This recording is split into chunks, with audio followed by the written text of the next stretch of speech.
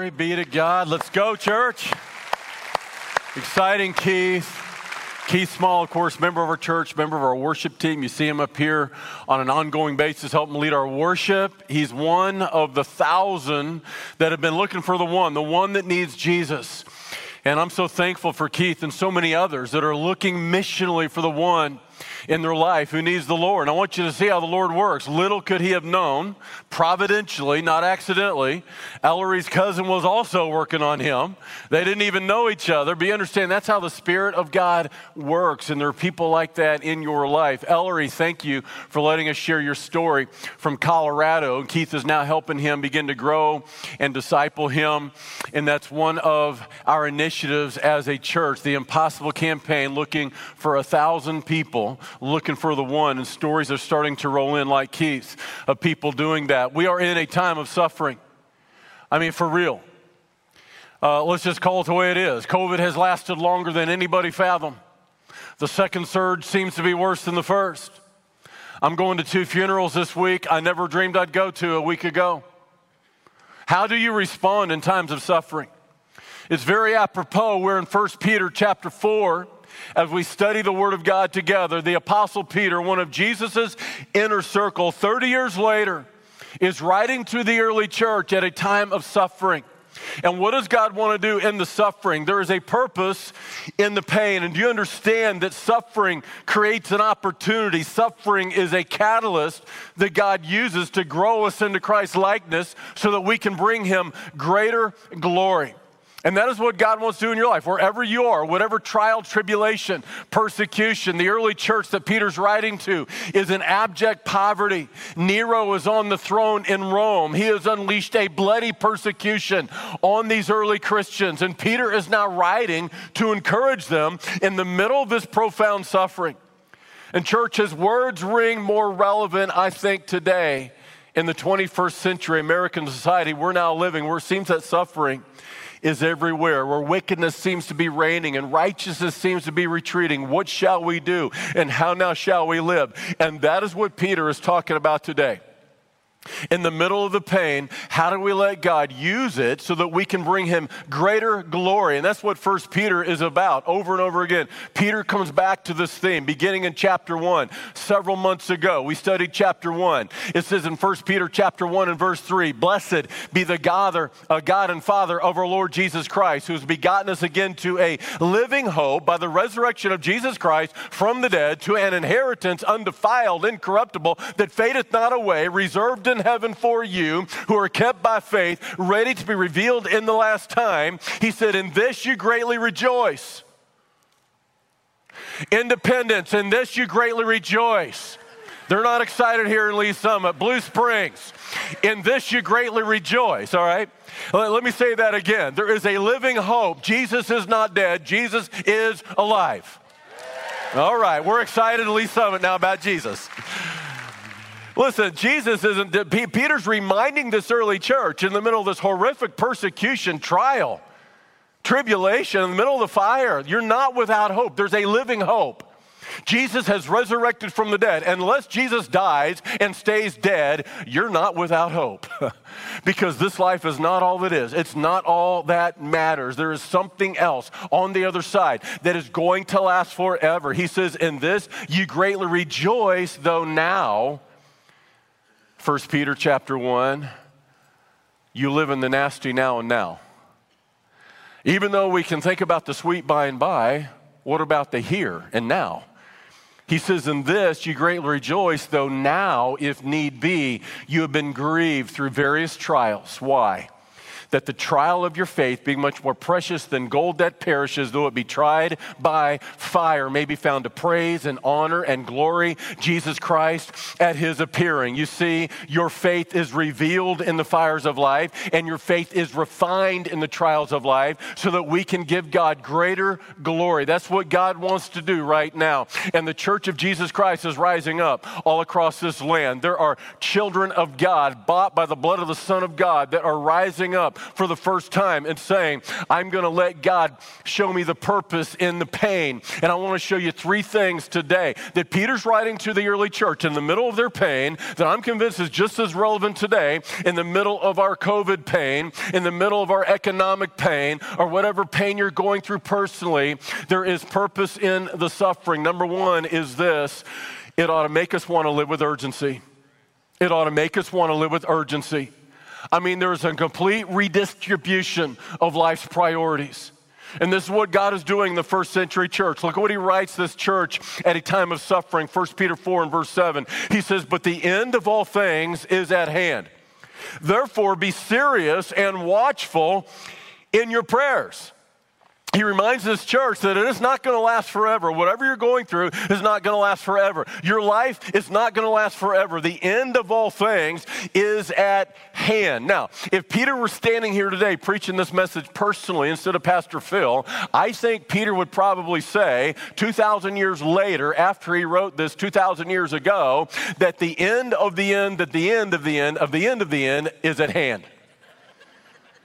I mean, if the end of all things was at hand 2,000 years ago, what would he say today? Like, we're living at the end of the end of the end of the end of all things.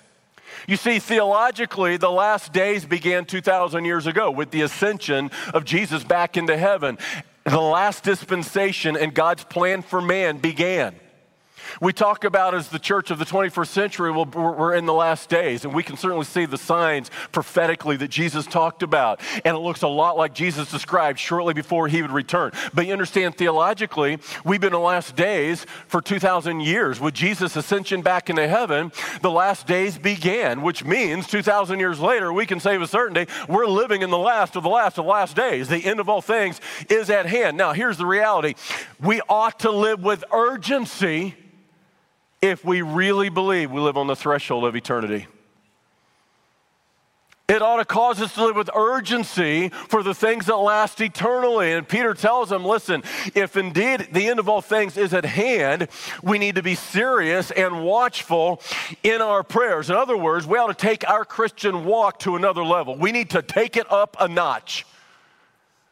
In sports, we call it, listen, play up to the competition, don't play down. Take your faith to another level. Take your prayer life to another level. He says you ought to be serious and watchful. This word here in the Greek, serious, implies sobriety. In other words, it's the opposite of being under the influence or intoxicated. He's saying don't be intoxicated with the things of the world, with all the distractions and all the diversion. Don't be under the influence of the temporal Twinkies and trinkets of the world, the things that won't last forever, that don't really matter. He's saying, listen, you need to be sober-minded.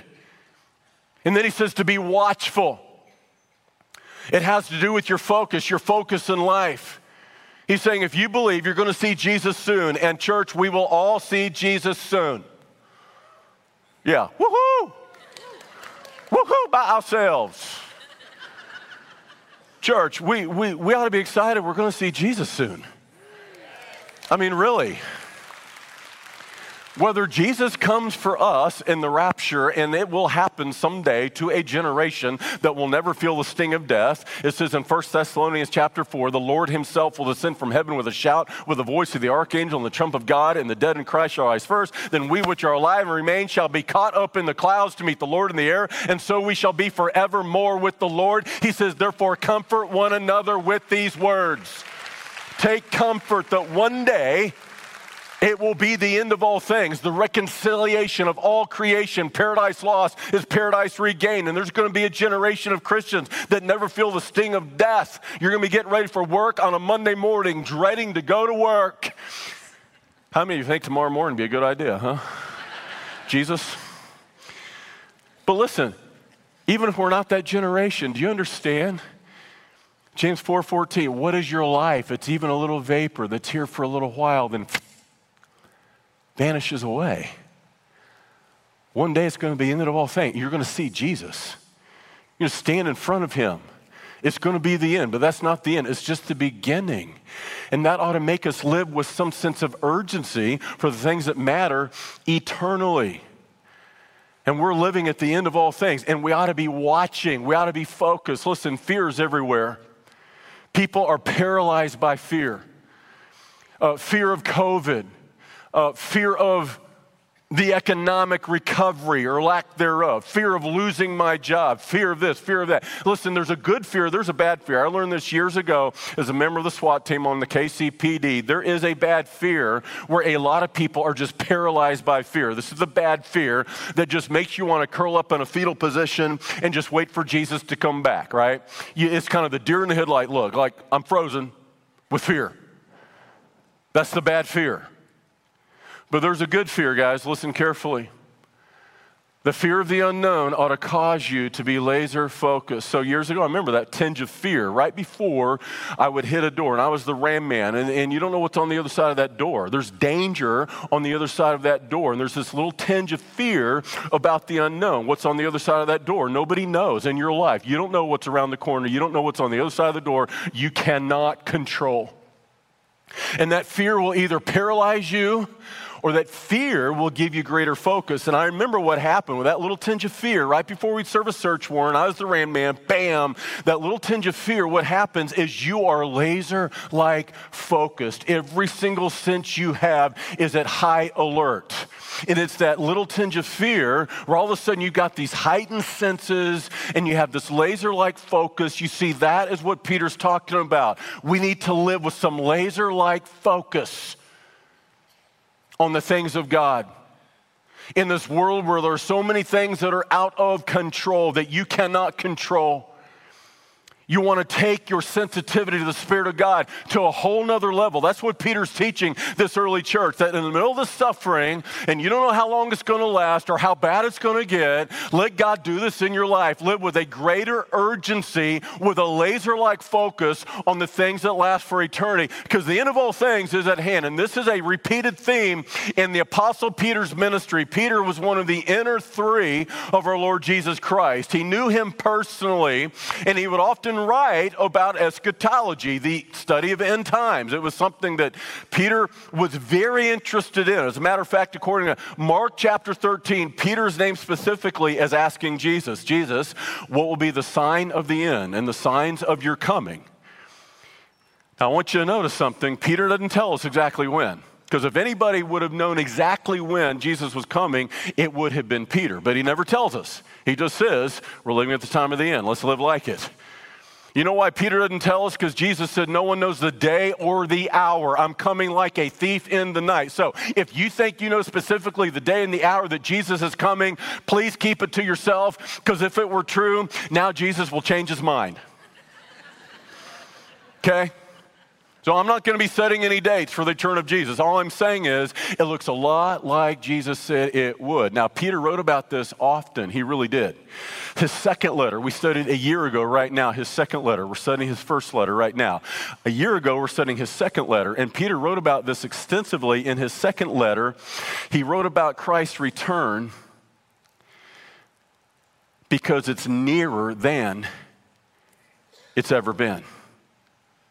Peter didn't give us a date. I'm not about to give you a date, but I can say emphatically that we are nearer to Christ's return than we've ever been. You know how I know? Because it's 2,000 years later. Deep, ain't it? Peter never said a date, but he was looking for the return of Christ. He was anticipating the return of Christ. He was anticipating the day that he was going to see him. Peter is writing this letter at this very moment while Nero is on the throne, and he knows his days are numbered. Peter has the sense that my days are limited, and indeed he will be martyred by Nero sometime as he's writing this letter in 64 AD, sometime within the next 2 or 3 years, Peter is going to be crucified upside down. He has the sense that the end is near. And church, we all, I hope, have more of a sense than ever of our own mortality. Like death is nearer than many of us ever imagine. I don't care how young you are, how old you are. The death rate for all of us is still 1 for 1. Yeah, that's a real happy thought, I know. But we need to think in terms of it's not going to last forever. How will I live? We don't get to choose when we live, but we do get to choose how we will live. And Peter was motivated by this sense that one day it's going to be the end. And I want to stand before him, having lived with urgency for the things that really matter, the things of eternity. 2 Peter 3:3 said this, knowing this, that scoffers will come in the last days, walking according to their own lusts and saying, where is the promise of his coming? For since the fathers fell asleep, all things continue as they were from the beginning of creation. He's saying, hey, in the last days, scoffers are going to scoff, haters are going to hate. And I'm pretty sure Peter was thinking about our day. Scoffers scoff at the idea of Christ coming back. You Christians, you're crazy. What, are you guys crazy? You really believe Jesus is coming back? This is what I can say with certainty. I am convinced, and I can prove this historically. The same way you prove any event happened in history, I can prove beyond reasonable doubt that Jesus came back from the dead, that Jesus is alive, that he rose from the dead, that he came out of the grave. Now here's the deal. If indeed Jesus came out of the grave, I like my odds for him coming back. I'm sticking with Jesus. You can scoff if you want to. It's all good. You make up your mind, I've made up mine. Scoffer's going to scoff, hater's going to hate. That's what Peter was saying. But it gives us a clue. While we wait for the return of Jesus Christ, and this is one of the fundamentals of the Christian faith, for whatever else Christians disagree on, every Christian believes in the second coming of Christ. It's something Jesus talked about often. He gave us a clue. We don't know when, but he gave us a clue in 2 Peter 3:8. He says, but beloved, do not forget this one thing, that with the Lord, one day is as 1,000 years, and 1,000 years has one day. You see, God does not exist in our place and our space, this three-dimensional space and place. He exists in eternity. That's outside of time and space. In the mind of God, a day is as 1,000 years, and 1,000 years is as a day. Now, Peter's giving us a clue about the second coming. There's a pattern. God is a God of patterns. If you want to know what God is doing, just look what God has done. If you want to see where God is going, just look behind you at where God has been. There's a clue here. A day is as 1,000 years is as a day. Jesus was in the grave and disappeared for 2 days. He reappeared on the third day. Now it's 2021 AD, which makes 1000 AD the end of the first day, 2000 AD the end of the second day. Church, it is 2021, which means we are living at the dawn of the third day. We are living at the beginning of the third day. Jesus rose from the dead on the third day. He reappeared on the third day. I don't know for sure, but I think just maybe Jesus Christ is on the way. And a lot of what we're seeing in our day is setting the table. You can't understand biblical prophecy if you don't know a little about history. Jesus told us to look at history to understand prophetically his second coming. Matthew 24, as it was in the days of Noah, so shall it be in the days of the coming of the Son of Man. He was teaching. You want to know what's going to be like right before I come back? Go back and study. It was like in the days of Noah. It's looking a lot like it did in the days of Noah. He said in Luke chapter 21, as it was in the days of Lot, as in Sodom and Gomorrah, so shall it be in the days of the coming of the Son of Man. He said, you want to know what it's going to be like right before I come back? Go back and study. It was like in the days of Sodom and Gomorrah.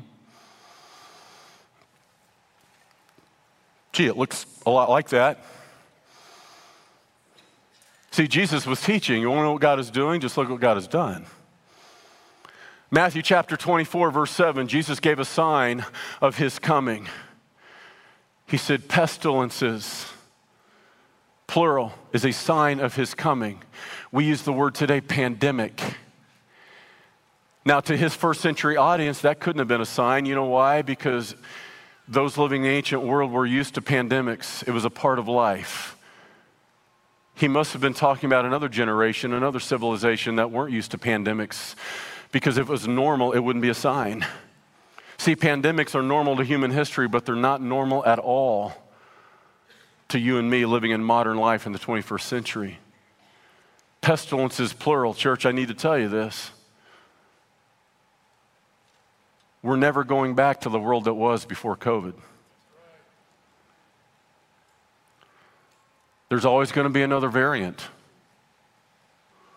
It's one of the signs Jesus talked about, the early signs, the beginnings of the birth pangs he talked about. How long is that? I don't know.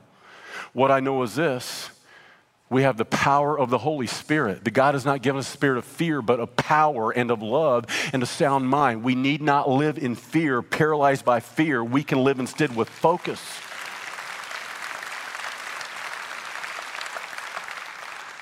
And we need to live with urgency for the things that matter eternally. Verse 9, the Lord is not slack, he's not slow concerning his promise, as some count slackness, but is long-suffering toward us, not willing that any should perish, but that all should come to repentance. Peter is teaching that while Jesus delays in his promise of his coming, it ought to give us a heart for what God has a heart for, and God has a heart for the repentance of men and women. He's not willing that any should perish, but that all should come to repentance. He wants to use you as one that has been found, like God used Keith to go find one that was lost, his friend Ellery. Do you understand that that is the mission now of every Christian? Because God is not willing that any should perish. And I want you to notice Keith, because he was watchful in his prayers, he was focused in his prayers, he was sober-minded, he wasn't in this thing of distraction and diversion. He understands the mission. God put it on his heart to call a man he hadn't talked to in years. So that's what Peter's talking about. We ought to be living with urgency, with a laser-like focus for the things that matter eternally. We should be living with urgency for the things of eternity. I'm talking about finding your one. Keith found his. How about you? There are people in your life that desperately need Jesus. You've got hope. You've got living hope. We live at a time without hope. The world is desperate for hope. People are more willing than ever to have a gospel conversation because they're looking for answers. They're looking for hope. We have the answer. Let's share with the world the living hope. It's Jesus. And there's no greater opportunity, not in my lifetime, probably not in yours. It might be somebody you know, might be somebody you don't know. Listen, everywhere you go can end up being a mission trip. My wife does this better than anybody I know. She does this better than me. Okay, so Friday morning, we drive over to Town Center Plaza over in Leawood or Overland Park, somewhere in Johnson County, Kansas, kind of out of our neighborhood. It's not a place we go all the time, and when I saw the prices, I realized why. But it's kind of out of our neighborhood. If you haven't seen us for a while, want to find us, Walmart, Lee Summit, just hang out there. You'll eventually run into us, okay? Target. But this is out of our neighborhood. That's important. I'm going to tell you why in just a minute. So we go into this furniture store. Now, I'm on task. My task is to get in and get out as fast as I can. I'm not thinking about having a gospel conversation, but my wife, we're going into the store. There's this other couple kind of lingering by the door, about to leave the store. And I'm walking by and I hear her say, "Hey, I want to talk to them." So we stop, and they have these Love KC shirts on, not our Abundant Life Love KC shirts on, but you see a lot of these Love KC shirts, hearts and KC, and she says, "I love your t-shirts." And they immediately beamed and said, "Thank you." And she's building a bridge. You can always build a bridge in some way. In this case, it was t-shirts. "I love your t-shirts." And then almost immediately says, "Do you have a faith?" I'm like, well, let's just jump in. Forget the niceties. Let's get to the point. You going to heaven or hell? No, she didn't say that. She didn't say that. All right, that's probably a conversation stopper, okay? Get to that later. So she just jumps right in. "Do you have a faith?" There it is. We're in now. Gospel conversation. I was on a trip to a furniture store. She was on a trip. She's on a mission trip. Everywhere you go can be a mission trip. And so we're talking, and we're trying to build this bridge around the t-shirts. And I tell them, we do this serving day once a year, and we do this carnival, and everybody that serves has a t-shirt kind of like that. It's our Abundant Life shirt, but, it says Love KC. And so we're kind of building this bridge around the t-shirt, and we've invited them to come to church, and don't know that I'm the pastor. I'm kind of undercover, right? And all of a sudden, I'm talking about our Abundant Life Love KC shirts, which if you serve at the carnival, you can get one right out there in the foyer before you leave. You'll know what I'm talking about. And as I'm talking about our t-shirts, somebody walks through the door of this furniture store, a member of our church, and he's wearing the Love KC Abundant Life shirt. I'm describing the shirt. I literally look up. He walks through the doors, and I say, well, it's right there. There it is. I'm telling you, these people had to go, where's the camera? This is a setup. We're not in our neighborhood. I mean, we're completely out of our neighborhood. We don't go there very often. Out of nowhere, this guy walks through the door wearing our Love KC shirt. You say, oh, that's just coincidental. I would suggest that is providential. But see, had my wife not been sensitive to the Spirit of God, I would have walked on by. This is what Peter's talking about. Be sober, be serious-minded, be sensitive to the Spirit of God. Be focused, be watchful. She saw an opportunity, I didn't. Here's the point. Those divine appointments come and go. And if you're not prepared, came and went. And that's what Peter's saying. Live with a sense of urgency for the things that matter. And the souls of men and women in the end is all that will matter. Number 2, love fervently. Live with urgency. Let suffering, let pain do this for you, that you take your Christian life to another level. Pain has the power to up your game. Live with urgency. Love fervently. Look what Peter tells us, early church. The ancient days in the Roman world was a world of hostility, animosity, racism, discrimination, sin, suffering, immorality, depravity, debauchery. Sounds kind of familiar to me. Look what Peter says we ought to do about it. Verse 8, and above all things, most important thing he's going to say. You know how I know? It says above all things. The Bible's so hard to understand, isn't it? I hear it all the time. Pastor Phil, I just read it, can't understand it. Boy, that's tough. Above all things. He's saying, church, the most important thing I'm going to say, here it is. Above all things, have fervent love for one another, for love will cover a multitude of sins. How many of you think this kind of love has the power to change the world? This kind of love changed the ancient world. The ancient world, unlike our world, it was dog eat dog. It was survival of the fittest. There was no such thing as human rights, civil rights. You had no rights. If you were not a Roman citizen, you had a right to be dead. That was about it. But this kind of love changed ancient civilization. He says, above all, have fervent love for one another. That word fervent in the Greek implies a stretching. This kind of love will stretch you.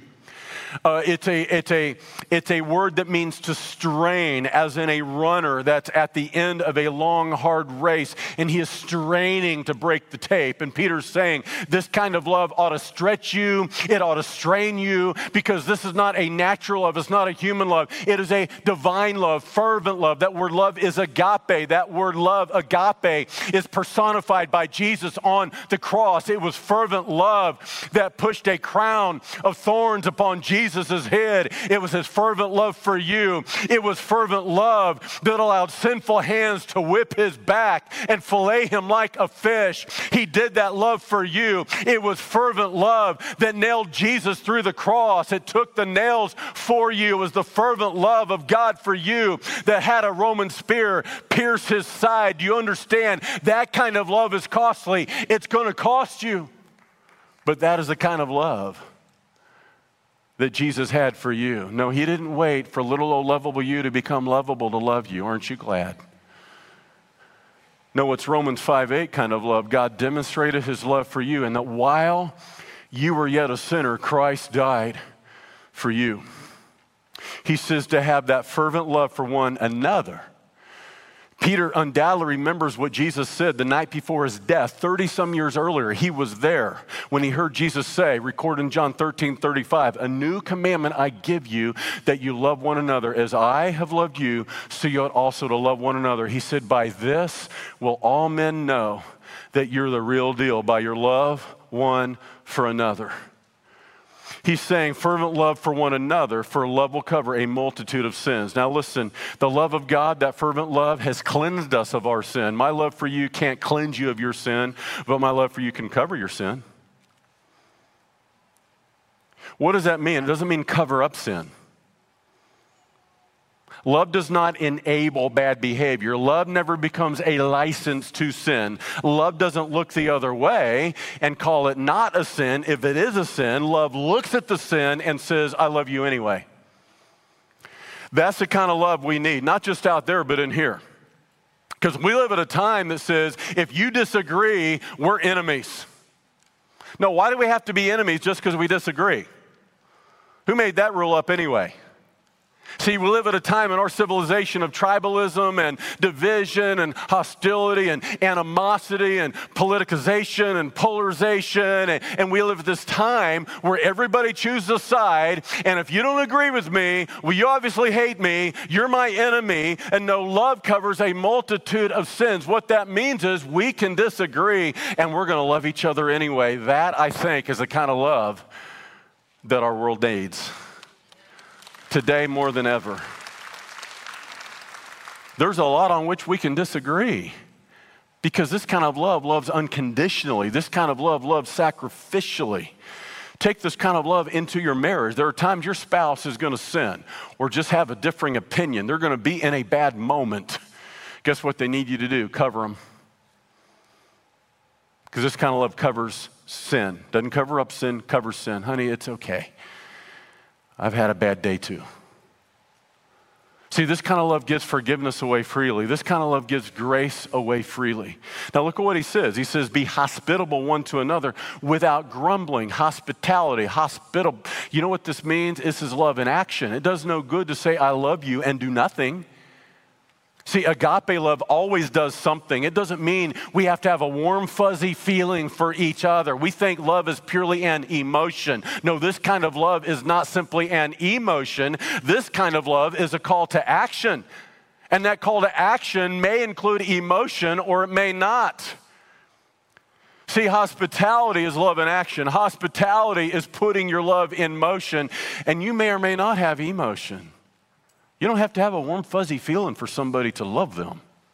See, that's the love of God that we need to give away because that's the love of God that God gave us in every single way. And the early Christians took this kind of love and changed the world. They were living proof of a loving God to a watching world. I love studying extra biblical sources about people who weren't Christians at the time, who wrote about them because it tells us a lot about them. How did they change the world against all odds? The year was 362 AD. Emperor Julian was reigning as the Roman emperor. He writes to pagan priests complaining about the growth of Christianity and blaming it on the church's, here it is, benevolence to strangers, their care for the graves of the dead. He said, it is a disgrace that the impious Galileans, Christians, support not only their own poor, but ours as well.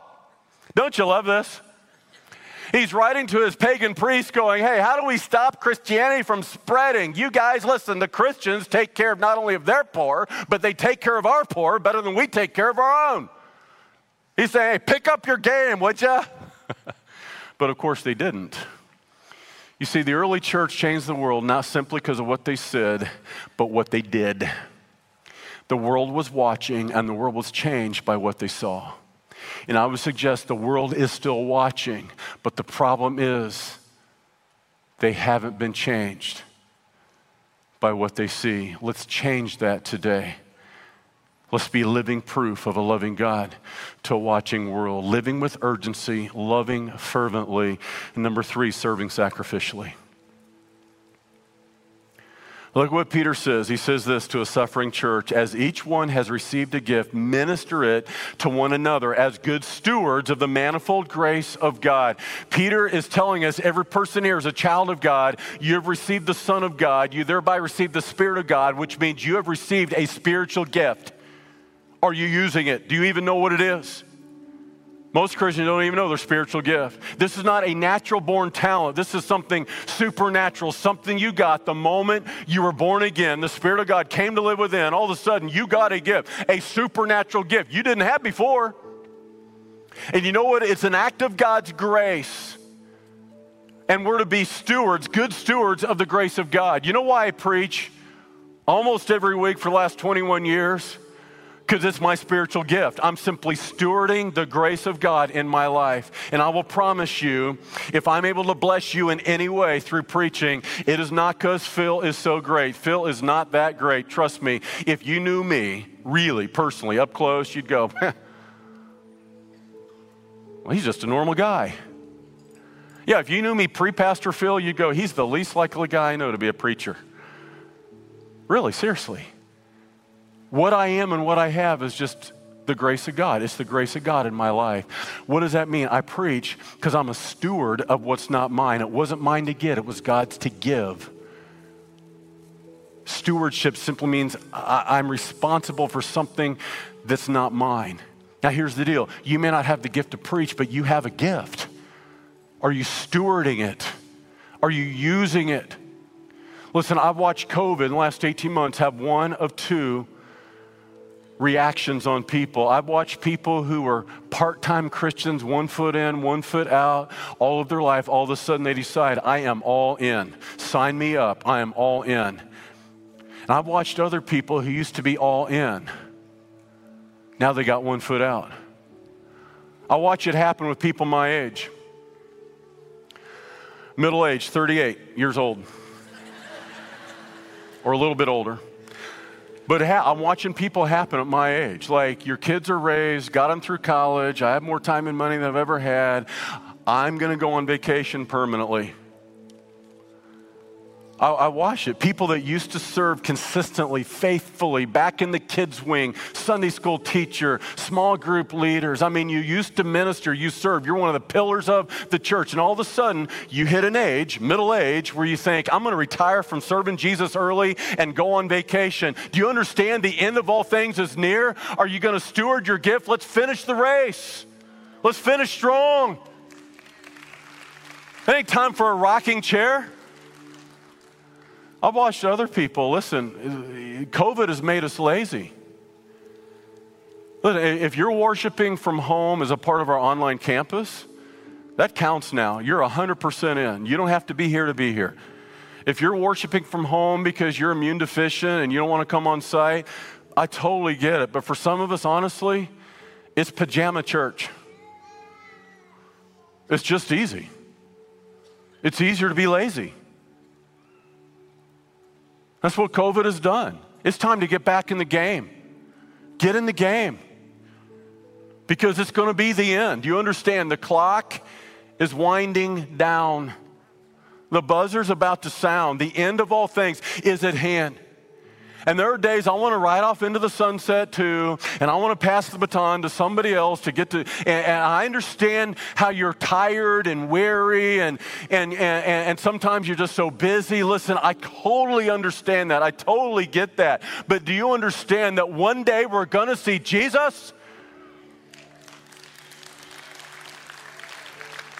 What more motivation do we need to stay in the game? Let's win it. No matter how hard it is. Let's win it. Everybody has a gift. You've got a part to play. You've got a position. Look at what he says. If anyone speaks, let him speak as the oracles of God. You know what? Every single week I get an email from somebody that thinks they know what I ought to say when I get up here.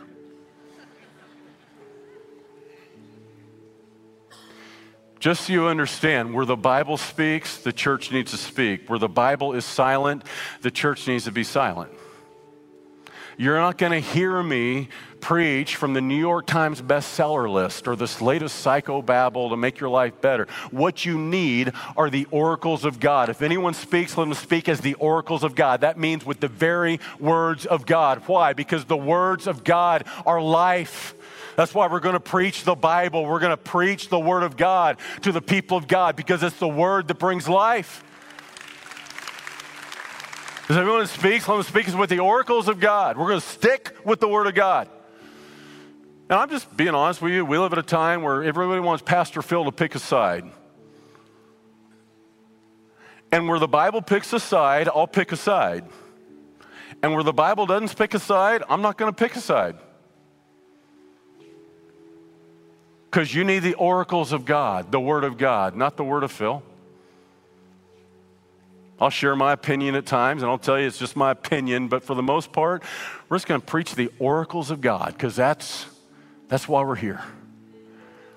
Now listen, there are speaking gifts, there are serving gifts. Look at what he says. If anyone ministers, let him do it with the ability that God supplies. There are speaking gifts, there are serving gifts. Now listen, if you have a speaking gift, doesn't mean that you don't get to serve. No, you still have to serve. And some of us have a serving gift. Well, I don't really have a speaking gift. That doesn't mean you don't ever get to speak, whether it's discipling someone one-on-one or sharing the gospel with someone one-on-one. You need to speak with the oracles of God. The word of God needs to be quick on your lips. We need to think with the mind of God, the word of God. But I want you to see how God has put the body together. We don't all have the same gift because we don't all play the same position. You think about this carnival that we're about to do for our city, a party with a purpose. All the gifts of the body of Christ come together to make it happen. Romans chapter 12 gives us a list of some of those gifts. You got the gift of administration. That's the gift of organization. You've got the gift of leadership, vision. Somebody has to, be the cheerleader, the champion for it. You've got the gift of helps, the gift of serving. Hundreds of people are going to serve that day to make it happen. You've got the gift of generosity. The Bible calls it the gift of giving. It wouldn't happen if people weren't given generously. We need a whole bunch of donations for bottled water. We need a whole bunch of donations for soda pop, preferably Dr. Pepper. We need some donations for hot dogs. See, that's what I'm saying. That's the gift of giving. It wouldn't happen if people weren't giving generously, financially. It's a spiritual gift. Everybody's supposed to give, but not everybody has the gift of giving. Some of us have that gift.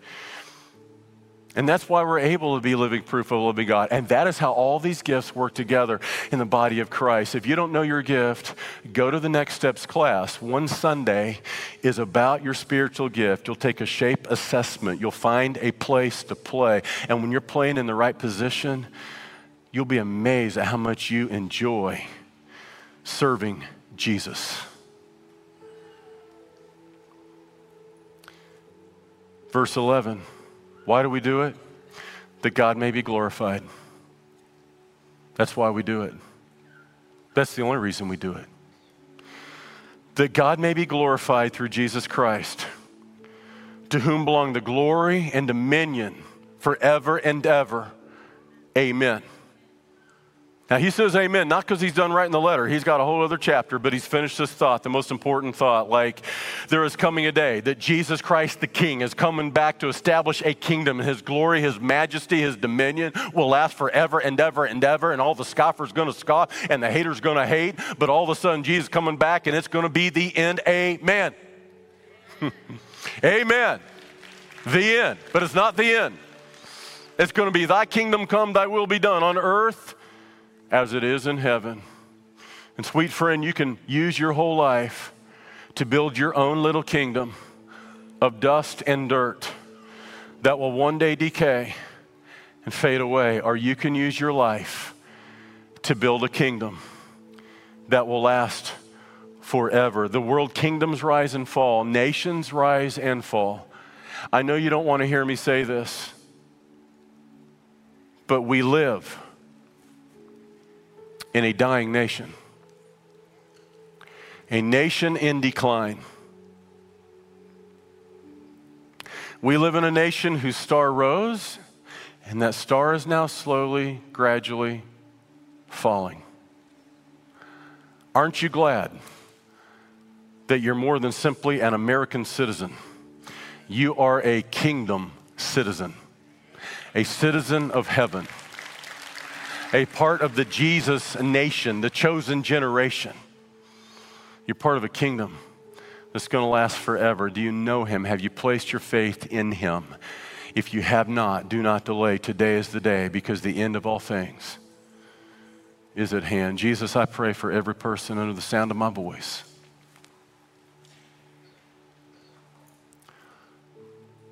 That not one among us would leave today without making certain of our salvation. Over in Blue Springs, Independence, even online, right here in this Lee Summit Auditorium, if you're not certain today that you're part of that kingdom, that you really truly know Jesus, that you're ready for eternity. There's going to be people standing at the front of each platform at every campus, ready to receive you and pray with you, answer questions for you. If you're watching online, there's going to be a link that you can click on, and somebody will respond and reach out and talk to you personally about how you can make ready to be certain of your home eternally. I pray, God, for every person. I pray for the body of Christ, for the church of the Lord Jesus Christ, that we would up our game in a season of suffering, that would motivate us to live with urgency, to love fervently, to serve sacrificially, until we see you one day personally, and one day we will. In Jesus' name, amen. Would you give him the glory with me? Praise him, would you, church?